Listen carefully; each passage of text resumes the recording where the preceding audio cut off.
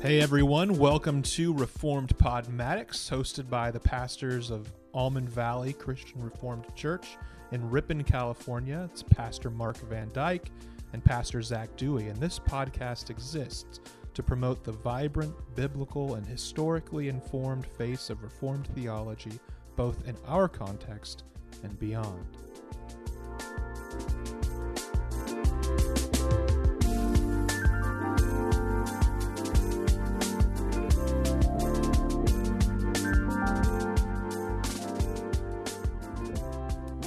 Hello, everybody. Welcome back to Reformed Podmatics. This is episode 14. I'm Pastor Zach. And I'm Pastor Mark. And today we are talking about the end times, one of the most controversial and oft-debated parts of the Christian faith. It's something that there's been debates going on for centuries, millennia, and it's not only controversial, but it's something that often makes people sort of disparagingly adopt a position that they will often jokingly call pan-millennialism, just saying, you know what, it's going to all pan out in the end. And so, and people often wonder, as we've talked with people, what's the point of the end times? Mm-hmm. If it's all going to come to an end, who cares how it's going to come to an end? If I know that Jesus is going to win at the end of the day, whether that's going to be with a future 1,000-year kingdom or whether we're living in the 1,000-year kingdom now, what does it really matter? I know that it's all going to end. God's going to win, and I should just keep living my life the same way today. And so that's part of why we want to get into this whole idea of eschatology, to look at some of the actual practical implications for how it does change how we live as Christians, changes how we approach the world, it changes how we approach politics even, and culture. And so it actually, in a very deep way, often that is unnoticed by many people, affects how we live today. Yeah, it was a complicated issue even at the ascension of Jesus. The disciples were already confused about what would happen.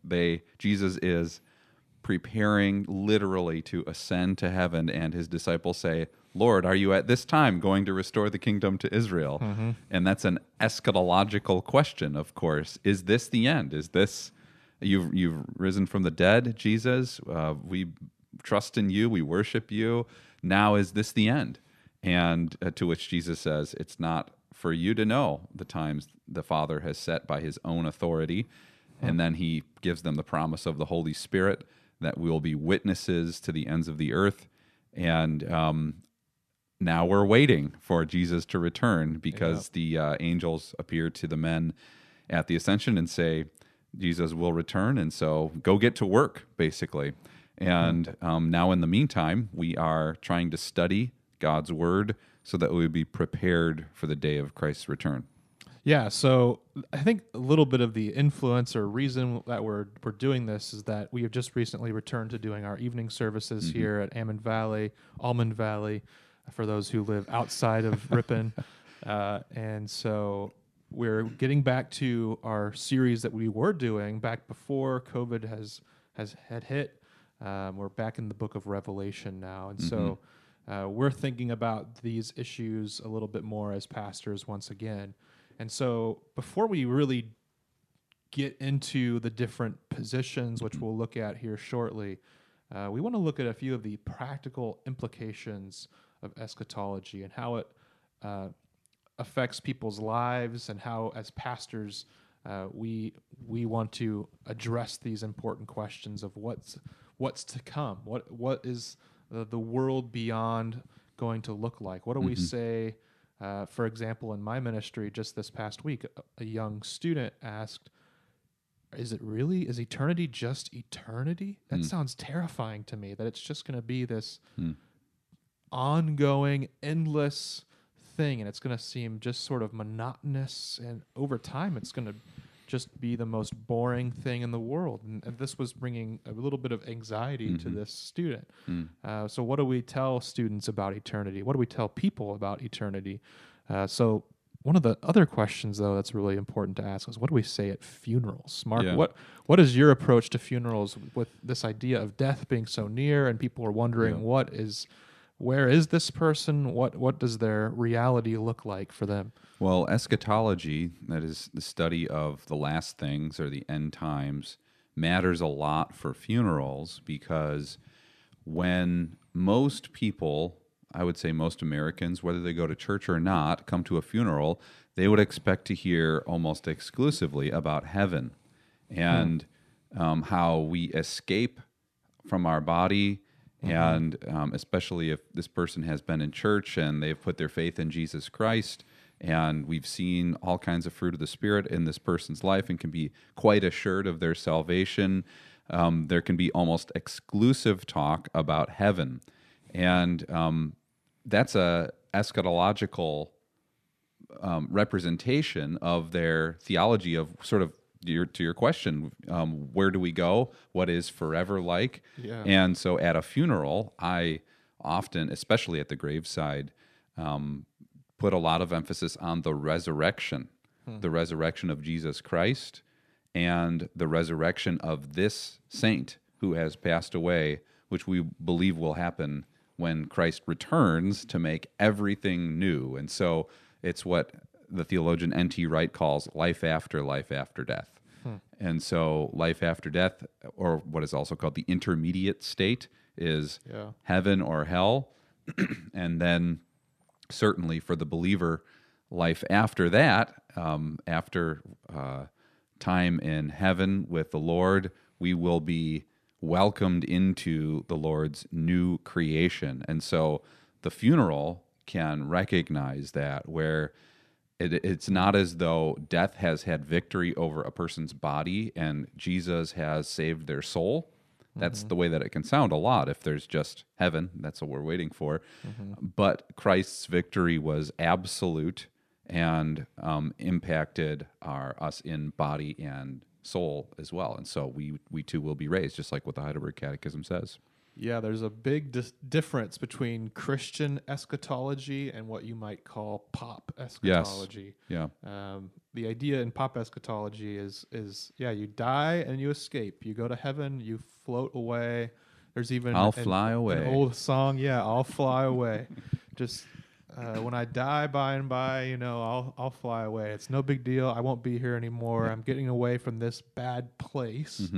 And going off to be with God in spirit. And we're going to fly around maybe like mists, or we're going to be like little angels with bows and arrows. And harps, yeah. We're going to be on the clouds, and that's going to be our existence forever. And if that's the case, you can understand why it sounds terrifying to a young person that they're going to be like this forever. Yeah, I once heard a pastor say people's views of heaven and hell are determined far more by Far Side cartoons than they are by the Bible. And so true. A Far Side cartoon that we've all seen, there's hundreds of them probably, where there's a little joke about what hell is like, and there are jokes about what heaven is like, and people's ideas even of God are impacted by what you just called pop theology, which is often not biblical. And so how we talk at a funeral, that matters, how we think about death, how we think about the future, and even what we pray for. We then as Christians, hopefully, if we're truly biblical, will pray just hungering for the return of Christ to make everything new, far more than we would pray just to sort of escape this mess. To hit the eject button and get the heck out of here. That's often the sort of idea that people have, and that fits in with a lot of even Christians' views of the end times. But that's helpful for talking about a funeral. What about Christians watching the news, seeing, especially in the 20th century, the return of Israel to their nation? They had been in the dispersion for so many years, for decades, for centuries, for millennia, and they are all returning back. 1948, the nation of Israel becomes a functioning nation once again. People from all over the world, Jews from all over the world, are moving back. How central would you say is modern day Israel, is the state of Israel or the nation of Israel, to God's salvation plan? Does this mean that the end is nigh, and how do we approach this as Christians, as Reformed Christians? Well, one's eschatology will have a huge impact on how much they, quote unquote, support Israel. Even that term is quite loaded depending on a person's eschatology. So, for example, those who hold to what is called a premillennial dispensational view, this is the idea that there's a very literal, and I would even say wooden interpretation of a book like Revelation, so that Israel is regarded so highly that the Lord would almost need for Israel to be a certain way in order for him to bring about the events that he's promised in his word for the end times. And so therefore, the Christian and our nation, America, should support Israel as a nation state just full stock, just putting the support behind them, because that's God's protected nation, God's protected people. And in order for Jesus to return, they need safety and they need land and they need a strong military, so forth and so on. You can see it has a lot of practical implications for politics if one believes that Israel must be a modern day nation state that is protected by America in the case today. Mm-hmm. And then it has a resumed temple worship and so on. So we need to do all that we can to play our part so that the end will come. And it's often seen by many that, with the founding of the nation state of Israel in 1948, this was the sign. This is the sign still for many today. And so it's interesting too, though, how the distinction between, for dispensational premillennialists, the distinction between Israel on the one hand and the church on the other hand, there's a very stark contrast between the two. Yeah, another practical application of eschatology, of someone's theology of the end times, has to do with how we understand our own government. And it's very easy to find examples in modern day culture, certainly in 20th century culture, where people with a very rigid interpretation of different things in the book of Revelation in particular have deep suspicion for the government, often interpreting that an antichrist or the beast who will rule will be a political ruler. And it's pretty clear that there will be political rulers in Revelation who are opposed to the kingdom of God. But when one develops a theology that is very rigid, that will say this person is the Antichrist or this person is the beast, that develops within them, I would say often, kind of a rebellious attitude towards government in general, because they're always so suspicious of who might be actually working under the authority of Satan.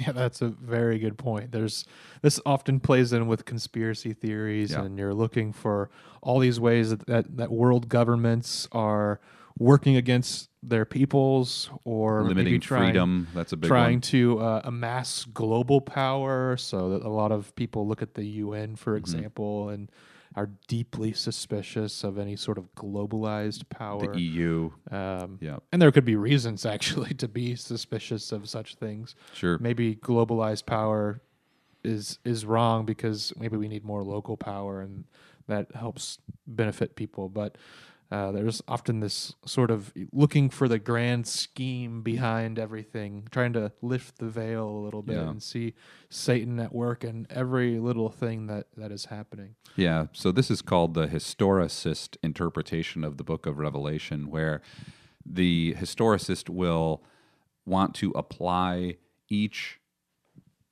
story or vision of John to an individual or a punctiliar event in history.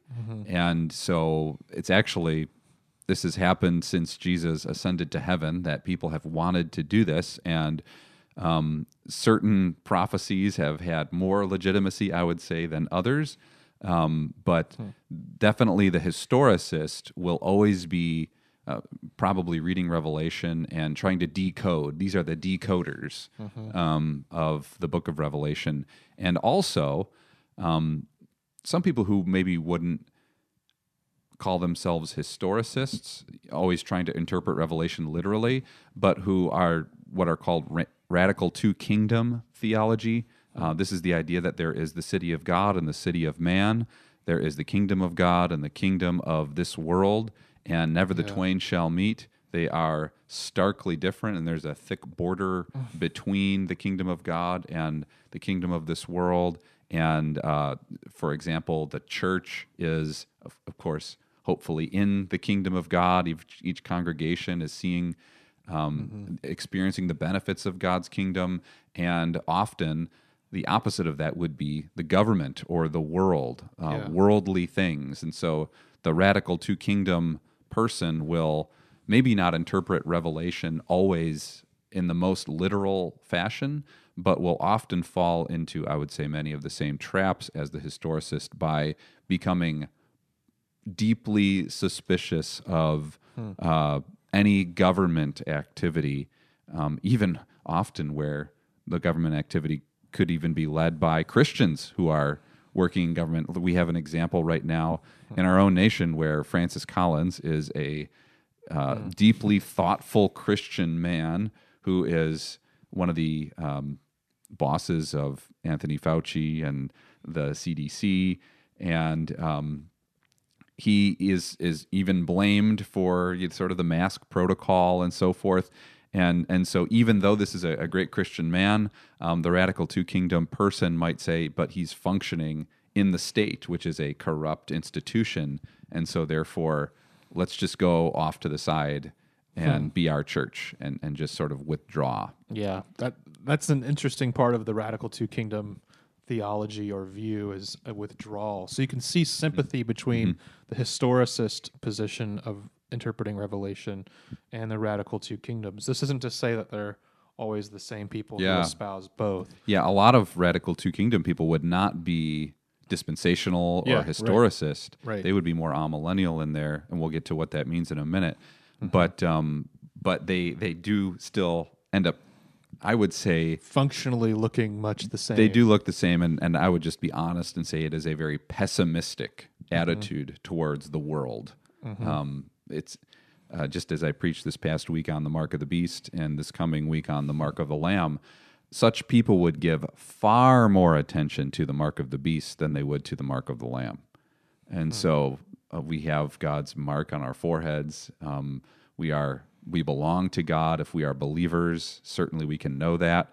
And yet those whose eschatology is more pessimistic in nature for the world will obsess even about the mark of the beast and just think about those things without looking at a lot of the encouraging things that there are actually in Revelation.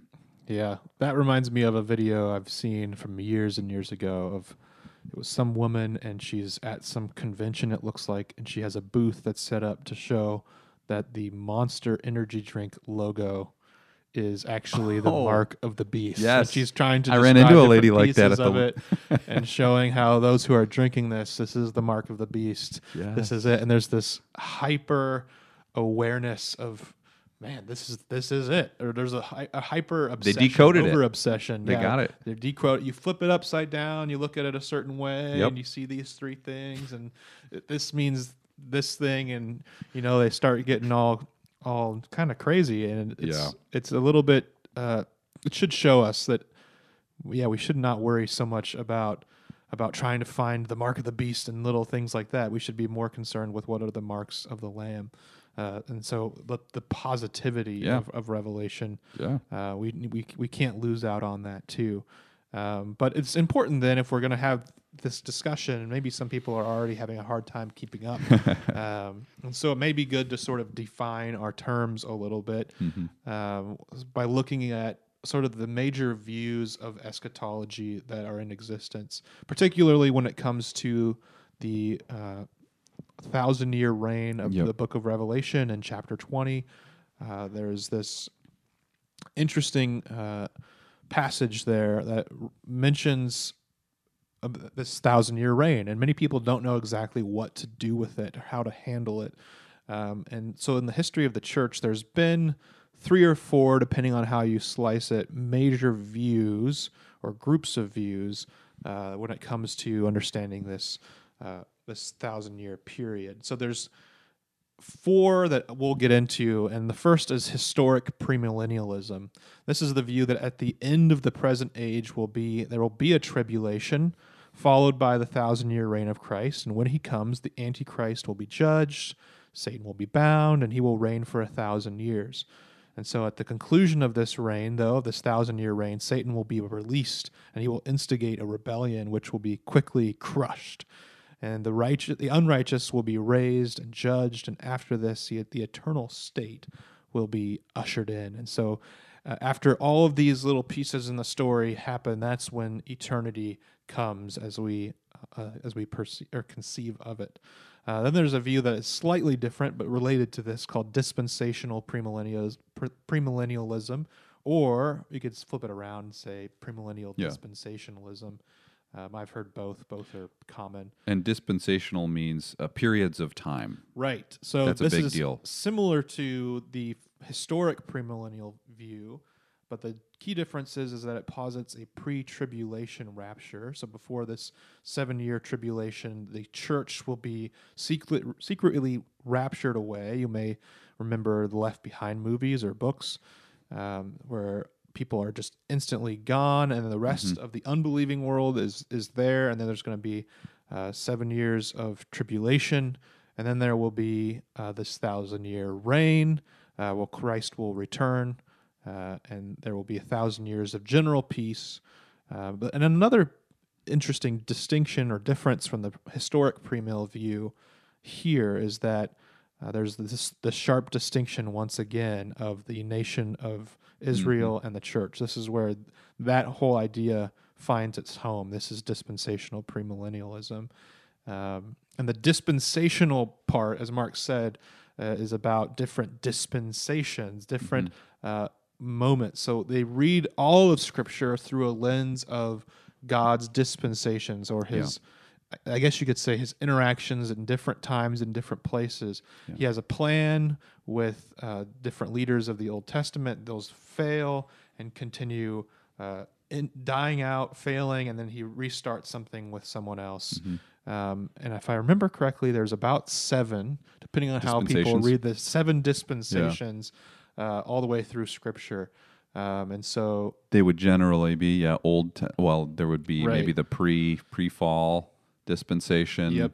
Then there's the Noah. And Abraham. then, but really, people could think of it most generally and think Old Testament, New Testament time, which I believe most dispensationalists would say we're in the New Testament era until a rapture would occur. It's like the church age, or the church dispensation. And then the rapture occurs, then there's a short dispensation of a 7-year tribulation followed by the reign of Christ. Yeah, so it's a different reading of Scripture that is very different from our own as Reformed believers who have a covenantal reading of Scripture where we see it all as one flowing story. It's not so much that things fail and God restarts things constantly, but it's that God is making his covenant even when his people fail. Even when there is a breaking of covenant, God has promised to keep the covenant. And so the covenant expands and enlarges, and then in the new covenant, it is the perfect covenant, and it's better than the old, but it fulfills the old. It doesn't... it's not in spite of the old. Right. It's a fulfillment of it. And so there's a different reading of Scripture had between the two camps. Yeah, and from my reading of historic premillennialism, it seems more general to me than the very specific dispensational premillennialism. It's typically the dispensational premillennial view, which really got started, I think, in the 19th century, and then really got kicked into high gear in the 20th century, especially with Israel becoming a nation again. Yeah, some big names in that movement would be Schofield and Darby. Yeah, J.N. Darby They, being a big one. they would be the early proponents of dispensational theology. And then, of course, you have through the 20th century rapture theology becoming very popular. And honestly, through these Left Behind books, which were hugely influential for the way that people think. I, I know that the authors, LaHaye and Jenkins, are dispensationalists, but I don't think that they were setting out to write what they think exactly will happen. They were fictionalized. It's historical fiction is almost Right. the approach that they have. However, the impact they've had is that people read these books thinking it will be just like this. And maybe the names will be different, and it will Nikolai Carpathia or something like that is the bad guy, and so maybe that won't be his name, but he will look just like that guy, and so Yeah. forth and so on. So that had a huge impact. I mean, people have approached me in the church. This happened a little bit in my previous congregation where a young man comes and he's like, Pastor, I figured out what's going to happen now in the end times. I read this book and this is what we believe, isn't it? And he basically described the rapture and the tribulation and so forth. And we worked on it a little while. After a couple meetings, I tried to share with him that's actually not my viewpoint, but I do think it is a very popular, however, not as popular view as probably was the case about 20 years ago. I think that its zenith was probably early 2000s, and you just don't hear as much now about dispensational theology being like at the forefront of evangelicalism. No, you don't. And I can remember actually at my public school, I went to a K through 8th school, Clay School, Clay Cougars. And in our public school library as a kid for our accelerated reading program, maybe some of you have done that. You have to get AR points. You have to read a certain amount of books. Some of the books we had was it was the whole Left Behind series. And so me being a little Christian kid, I was like, I'm going to read these Christian books. And they were quite beyond my reading ability when I decided to read them. But I do remember trying to read the book Nikolai and trying to read the first book of the series. Forget what it's called. Well, that I just think it's goes just to show Left how Behind. popular they were. I think it's just Left Behind. That just goes to show how popular they were. And maybe some of you have seen the Kirk Cameron movie. Oh, yeah. There's 3 of those, right? Tribulation Force, I think is another one. I just remember the one where they're on the airplane and all of a That's the sudden first people one, are just poof, they're gone. Yeah. And all their clothes are remaining. That still sticks in my mind to this day. But yeah, typically if you've heard or seen all kinds of charts about end times theories, that's typically coming from the dispensational premillennial viewpoint. One of the more comical, although kind of sad, applications of this is often dispensational premillennialists will be very, very conservative. And so there was a university that was teaching this theology, and the girls at the university were required to wear skirts, and like the ankle length denim skirts that you often see among very, very conservative Christian people. And they actually would wear rubber bands around their ankles so that if they were raised up, then they could close their skirts so that it would not be an immodest moment, because they would be gathered up into the air, and they had these rapture band things that they would put around their ankles so that they that they wouldn't be sort of exposed, you might say. And so that's kind of, you talk about practical applications of theology. That's how far this can go. And I certainly don't want to say that every person who believes in the rapture would be kind of nutty like that. Yeah, totally. There are people who believe this in our own church, and they hold very strongly to that view, and we don't want to dismiss it kind of out of hand or even be condescending towards it. But I do think that it is not correct, but at the same time, it's not a required belief of our church to disbelieve this. Yeah, it needs to be said here maybe that these viewpoints that we're listing off and talking about fall within the pale of Christian orthodoxy. Mm-hmm. This is not if you believe this, you're in. You believe this, you're out. And Yeah. One. These are all legitimately Orthodox Christian views. A person does need to believe in the return of Christ in order to be, I would say, an Orthodox Christian. The Apostles' Creed has as one of its final lines that Christ will return to judge the living and the dead. And so one does need to have a eschatology, believing that there will be a judgment, heaven and hell exist, there will be a new creation. Those are absolutely essential doctrines in the Christian faith. But the question of how and when is, of course, very gray in the way that we answer that. So maybe that confronts something else that we should get to, in that liberal theology will often have really no view of eschatology. The liberal theologians of this day, you would really never hear a liberal theologian in the church, in the so-called church, talk about the return of Christ. Yeah, the day of judgment. Or heaven and hell, even. Yeah. Maybe heaven, but definitely not hell. Hell is going to be a big question for them. And Louis Berkhoff really summarized this well by saying liberal theology has no interest in eschatology. He just put it very bluntly in his systematic theology.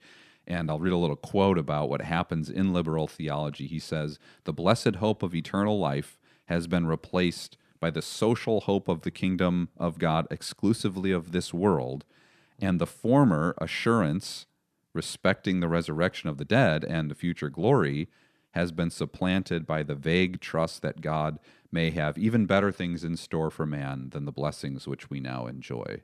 So that is I think, a very punchy and helpful description of liberal theology.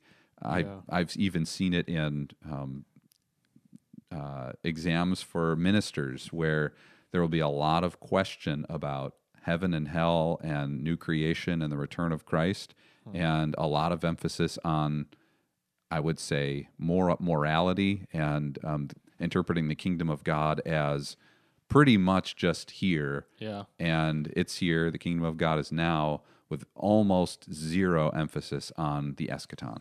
It sort of reminds me of a lot of liberal theology's arguments for the resurrection, that Jesus wasn't bodily raised, but he was spiritually raised. That would be Bishop Shelby Spong was a big It sort thing. of spiritualizes everything. So that you may even hear that, the kingdom is totally here. Christ is reigning now, almost to the point where this is the eschaton. It's fully realized. There is no coming of Jesus. He's already here. He's reigning. And so we live towards this idea of the social kingdom and the here and now. We want to change the world because this is it. This almost is eternity. There's not actually much beyond this point. Yeah, and two big names in that movement would be John Dominic Crossan and Shelby Spong, who actually, I would say by this point in the year 2020, can be very easily established as false prophets, not just by the word of God itself, but by their lack of following. Like, people don't really talk about that theology all that much anymore, but it was the hot way to talk about Jesus and the kingdom of God when I was even in seminary about 12 or 13 years ago. It was a big question of our Crossan and Spong and the Jesus seminar. Is this really the future direction that Christianity is going to be going? More of a loose interpretation of the kingdom of God. And really that has not played out. Those churches have just died off. Nobody goes to them anymore. They're empty. And there is still a orthodox belief in the return of Jesus Christ. That has remained, certainly. And the influence of Spong and Crossan is very, very little at this point, even in the scholarly stuff that I would read about the topic. So at one time, oh man, this seems like the future direction. Crossan especially, one could read the Wikipedia article on him for a little description of that. An Episcopal priest? Yeah. No, Spong was a bishop, right? Yeah, he was the Bishop of Newark, I believe, Spong. And then John Dominic Crossan, he's an Irish by background. I believe he was a professor at a school. And I know less about him. Yeah, and so they developed this idea. They say this is the way forward. There are still a few followers of these guys who are pastors of churches.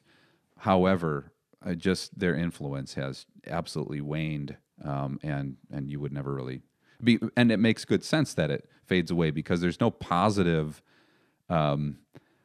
sort of force behind that. It's just like, oh well, kind of whatever, and we can be moral and good, and there's very little reason to go to church if there's or worship the living God or grow in grace, the grace of Jesus Christ. If there's no heaven, there's no hell. There, there's no eschaton. There's no urgency to be ready for the return of Jesus, and so where there is no urgency, people just drift away. Yeah, I mean that's true of, I think, a lot of the mainline, more Yes, progressive churches today absolutely. in general. Not just because of their views of eschatology, whatever they may be, but just because they have hollowed out what true Christianity is and the substance of true Christianity. Mm-hmm. True Christianity demands everything of you. Pick up your cross, die. That is true Christianity. Yeah. Progressive Christianity tends to say, we need to pat you on the back, encourage you to be your good. best self, be good, be a nice person. And let's face it, you don't need a church to tell you that. Everybody else is telling you that. Sure. So why wake up on Sunday mornings and go to church? Why waste your time with these people you may not even like if you're being told all the same things from everywhere else? So Yeah. the more and more that churches do that, the less and less they have to offer people, I think. Yeah, and so that the call of true Christian living is, die to yourself so that you may truly live. Yeah. And that's an important part. So now we've looked at historic premillennialism, dispensational premillennialism, maybe even the progressive view of liberal eschatology theology that I think falls outside the pale of orthodoxy. It's outside. So now we can move to a different view. So the first two premillennial views talk about this idea, and as the name implies, premillennial. We are before the millennium. We are living now before the millennium. There's a future 1,000-year reign of Christ. The next view we should look at, the next two views actually posit what is called amillennialism. Mm-hmm. And we could say there's amillennialism proper, and then there's postmillennialism, which we'll look at in a second. Mm-hmm. The amillennial view sees that the 1,000-year reign of Revelation is what we are living in now. Mm-hmm. So it doesn't have a literal interpretation of this idea of 1,000 years. It has a, figurative interpretation, of those 1,000 years. So it doesn't actually it's not trying to communicate 1,000 years, no less, no more. It's trying to communicate a long period of time. An era, end times. Yeah. So the amillennial view is basically that we are living in that 1,000 years now, and that only what remains to come is Christ's return and judgment. That will be the resurrection of the dead and the just, and he will judge the wicked and the just, and he will judge the wicked and the just, the saints will go to be with him in glory.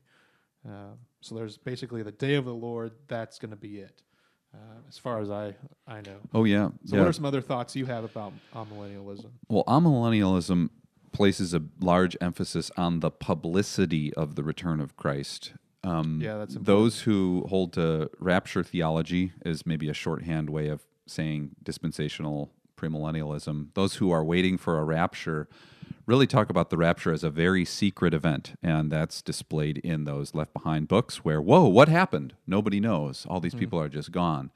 However, amillennials, which is where my sympathies lie, look at the scriptures and see that there is an extremely public event, one that no person can deny, that every single person in the world is aware of is happening, because you have descriptions in a book like Zephaniah in the Old Testament, 1 Thessalonians in the New, along with 2 Peter, where the day of the Lord is accompanied by just cataclysmic events that are all happening simultaneously. The trumpet call of God and of the archangel, and the dead are rising from their graves. All of these things are happening, and it's what Zephaniah and 2 Peter call the day of the Lord. It is the moment that Jesus is returning to make his new creation, to judge the living and the dead, and usher his saints into life with him forever in the world that he will make perfectly. So yeah, that publicity is a huge factor in amillennialism. Yeah, so one helpful thing to say maybe to those who would be confused by a lot of the distinctions between the different views so far is that amillennialism basically says we are further along in the timeline Yeah. than what the premillennial people are saying. So we are closer to the end than the premillennial view would posit. So this means that the amillennial and postmillennial views see that certain things in the book of Revelation have already come to pass. The premillennial viewpoints see much more of the book of Revelation as still yet to come. Yeah, they're watching for them. Yeah, yet to be fulfilled. Yeah. So that's different from maybe the historicist is wanting to see how throughout history different parts have been fulfilled. But for most dispensational premillennial people, almost everything is still yet to come. Yeah. And so that's really helpful because another term, there's a lot of terms with eschatology, but preterism is an important term that I was talking with somebody after my sermon this past Sunday where I talk about the mark of the beast and how it was believed in the first century that the imperial cult had the mark of the beast, and it was possibly Nero who was the beast, or Domitian. Both of them persecuted Christians very strongly in some very sadistic ways, and they required that their image was on the money that people were exchanging, and so it would seem as though that was a mark of the beast. And so many people in that day, and even still today, believe that the beast he existed. He was in that first century, and now we live in the final chapters of Revelation where there will be persecution, but there will be endurance of the saints, and we're awaiting a return of Christ. And so this is called preterism, where the vast majority of the book of Revelation is believed to have occurred in the lifetimes of the apostles. And some people were surprised to hear that that's a view, but and because it's not really that popular of a view. However, it does make some biblical sense. You just look at Revelation 1, verse 1, where Jesus says, I'm going to tell you about what will happen soon. Yeah. The day is near for these events to occur. And so the preterist really looks at that and says, and he meant what he said, and they happened in the lifetime of John. So that then fits in very well with the next and final view of postmillennialism, which is a form of amillennialism. They both the word amillennial means without a millennium. Yeah. And technically speaking, postmillennialism has the same view. But it isn't there's no millennium, it's that there's no millennium in the future to come. It's that we're living in the millennium now. It has started. Yeah. So the postmillennial view is you could say a subsect or a strand of the amillennial view, which tends to be very optimistic about the future. Thinking back about the premillennial view, you could sense a sort of things are going to get worse and worse and worse before Christ comes. Yeah. Revelation 13, and the whole world goes towards the beast. The postmillennial view sees that things will get incrementally better.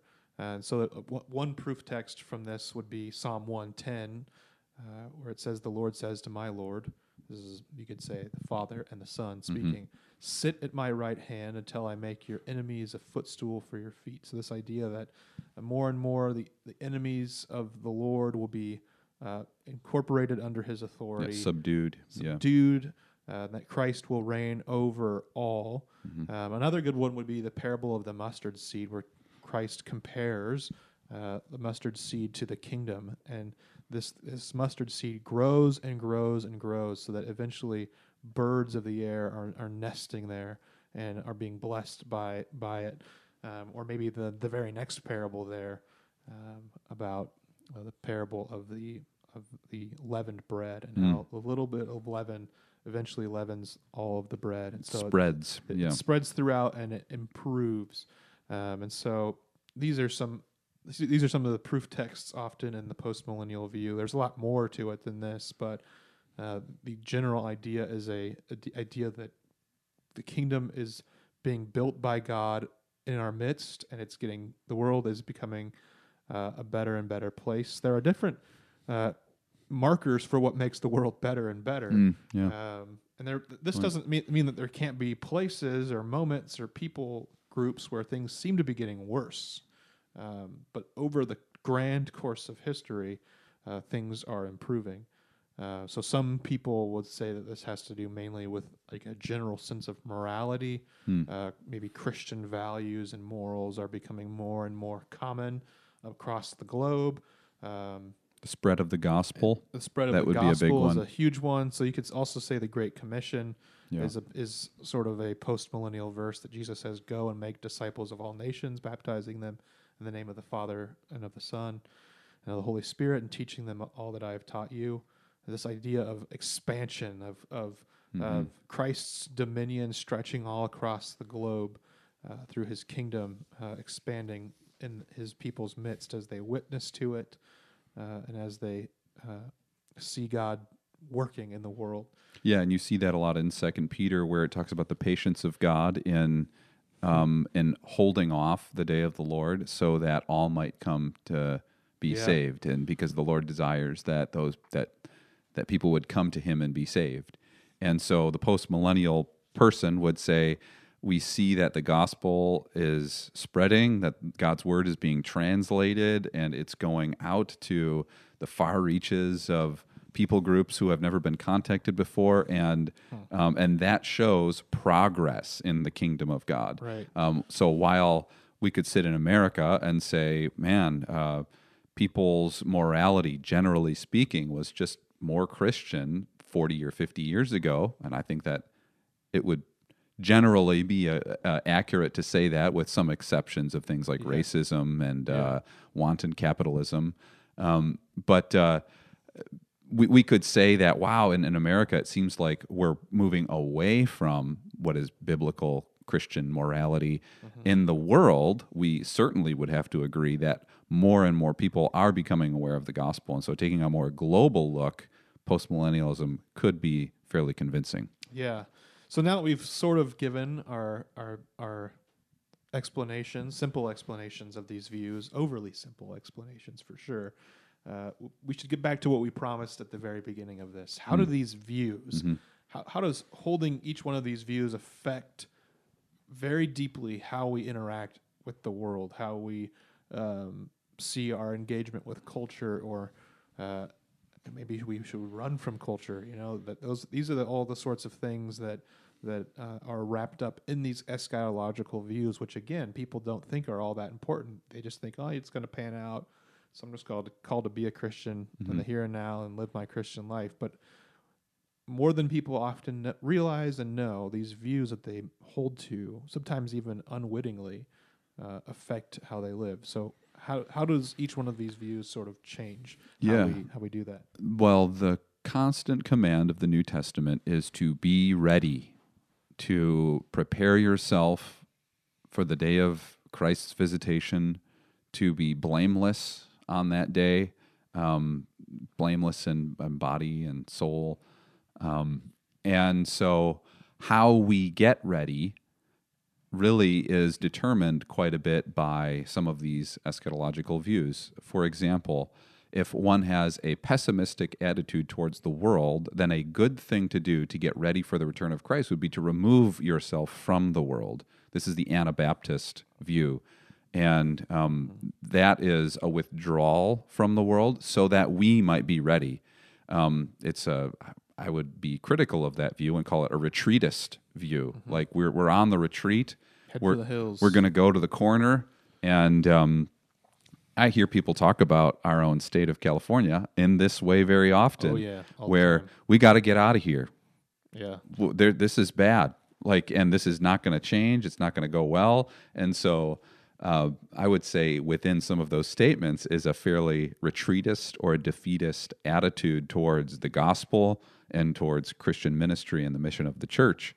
Now, that doesn't mean that we should allow the pendulum to swing to the other side and just say, "Oh, God is he can't be stopped," which is true. But to take that into practical application and say, "I'm just gonna go to City Hall and preach the gospel, and then Gavin Newsom will be a Christian, and this whole thing will just turn around tomorrow," and so the pendulum we should be careful about it swinging too far one side or the other, because the person who is retreating really is rejecting a lot of God's blessings for them as they endure persecution, as they endure opposition, as they grow in boldness and in purity, contrasting perhaps their life with their neighbors, not in a self-righteous way, but to say, wow, the Lord has saved me from so much.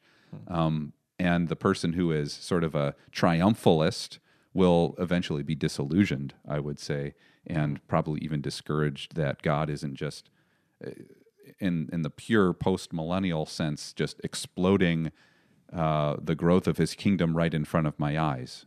Yeah.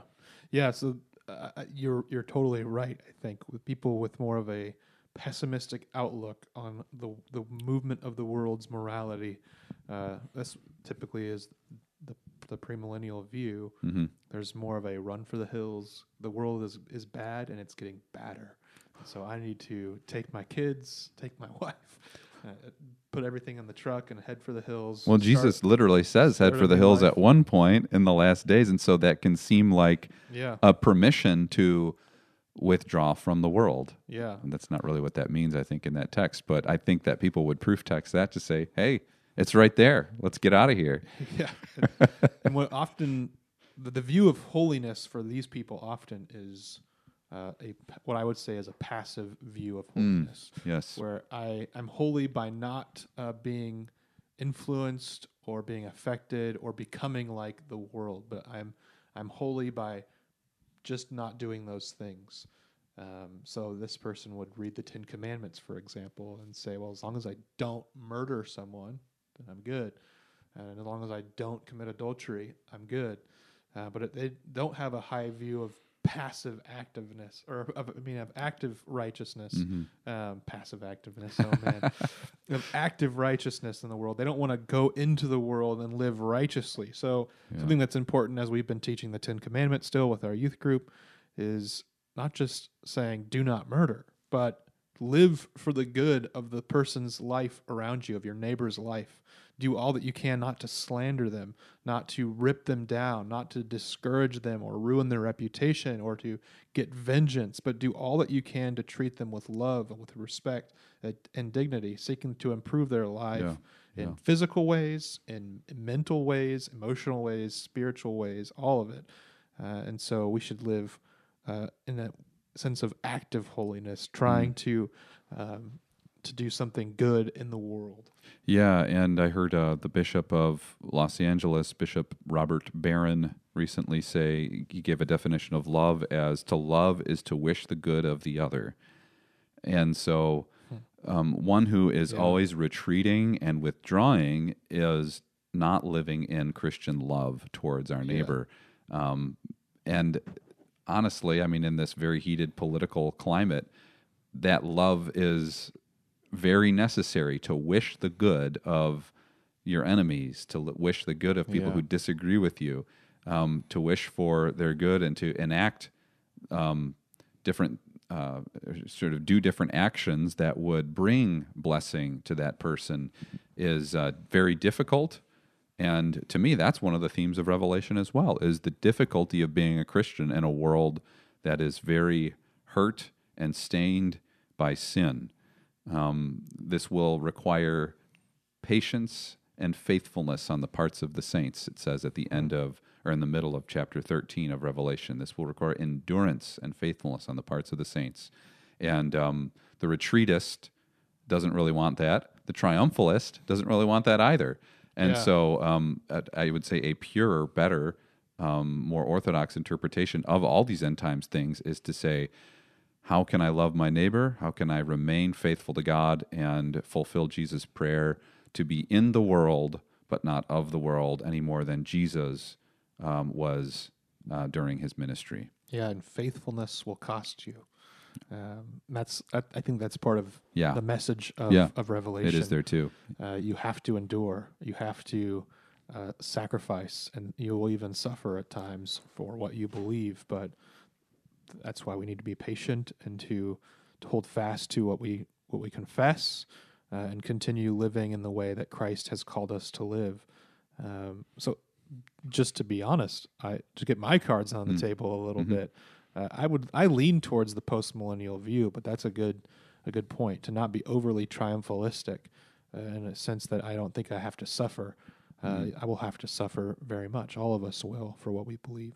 Mm-hmm. Yeah, I would say, I'll often say I'm a amillennial with some post-millennial sympathies, or maybe even just calling myself a optimistic amillennial. Yeah, maybe that's where I'm at too. Yeah, and so I do see that there are these texts that say that as Christ sits at the right hand of God, our Father is making the enemies of Christ subservient to Christ. That is a promise of the Scriptures.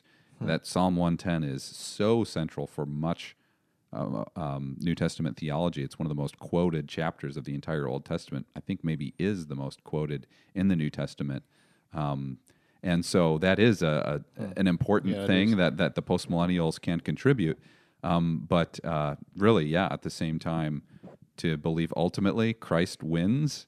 And so we have a lot in common with the premillennial dispensationalist who believes that very same thing too, that Jesus Christ, all authority in heaven and on earth has been given to him, and we go to make disciples in his name. Really, when the rubber meets the road, we are so similar to the premillennial dispensational, the postmillennial, the historic dispensationalist, and so forth. Yeah, we have a different place. We think we're in a different place on the timeline, but there's a lot that is so similar. Right. We see them as brothers and sisters in the faith, and this isn't meant to be an attack on them in any way. It's more of sort of to get everyone to think about this a little bit more and how it does impact our lives. At the end of the day, it is true. Jesus wins. That is the message, or one of the messages of Revelation. But it is helpful to think through how, on a day-to-day level, our views of God's coming kingdom, or of the even the 1,000-year reign, affect how we live.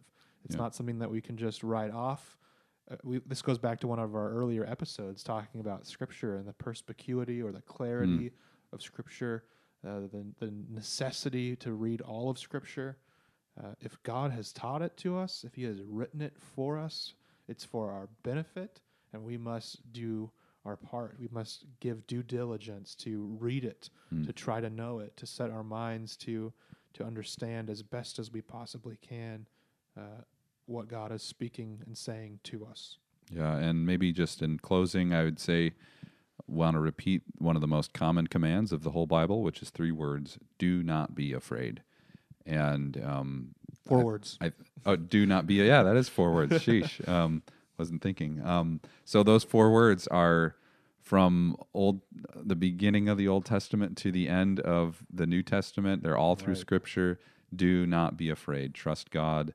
And also look with a critical eye at those who want to use eschatology to make you afraid, because that is not the teaching of the Scriptures, is that we should be very suspicious of the world and afraid whenever we leave our church or our Christian school community, or when we listen to a song that isn't written by a Christian artist. People will use eschatology to make people afraid. I would say they are false prophets, because true prophecy will lead one into faith, into obedience, and into confidence in Christ. And so do not be afraid.